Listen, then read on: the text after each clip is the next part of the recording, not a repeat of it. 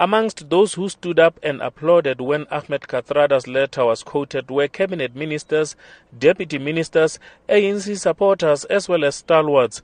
Amongst them was former party treasurer General Matthew Phosa, who is also a well-known critic of President Zuma. You see, I was the first one calling him to step down in the country. At that point I thought I was alone. But when Comrade Kathy came with that letter, I thought, what a relief.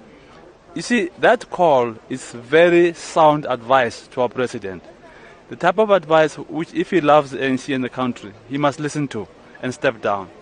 There's no other alternative. If he steps down, he'll create a lot of fresh air in the ANC. There will be new debates and we can decide who leads us. Another ANC stalwart, Max Sisulu, says the ANC was founded on the will of the people and that the best way for the party to preserve Katharada's legacy is for its leaders to respect the wishes of the people. The ANC is a people's movement, and ANC needs to be the movement that listens to the people. If the people say step down, then listen to the people. That's what we're taught when we grew up. We were born in the ANC, grew up in the ANC.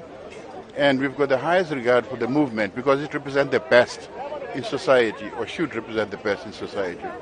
So when there are people like, Katharada and others who say step down, I think people should listen very carefully and follow suit.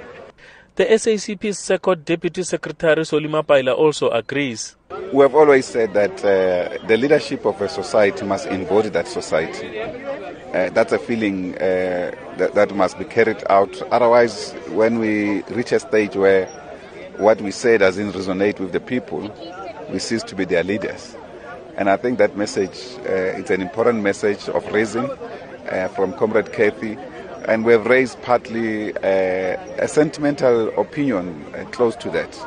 Unsurprisingly, EFF leader Julius Malema also joined the fray, saying President Zuma should respect the wishes of the dead. We knew how Uncle Kathy felt about the president, and we were encouraged by President Kgalema Motlanthe, who spoke the truth and described the last wishes of Uncle Kathy. And in African tradition, the wishes of the dead must be respected.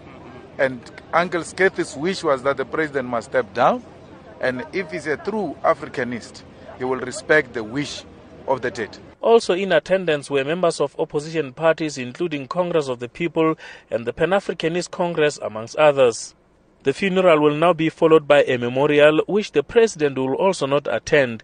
Details are still to be finalized by the presidency. I'm Amos Phago in Johannesburg.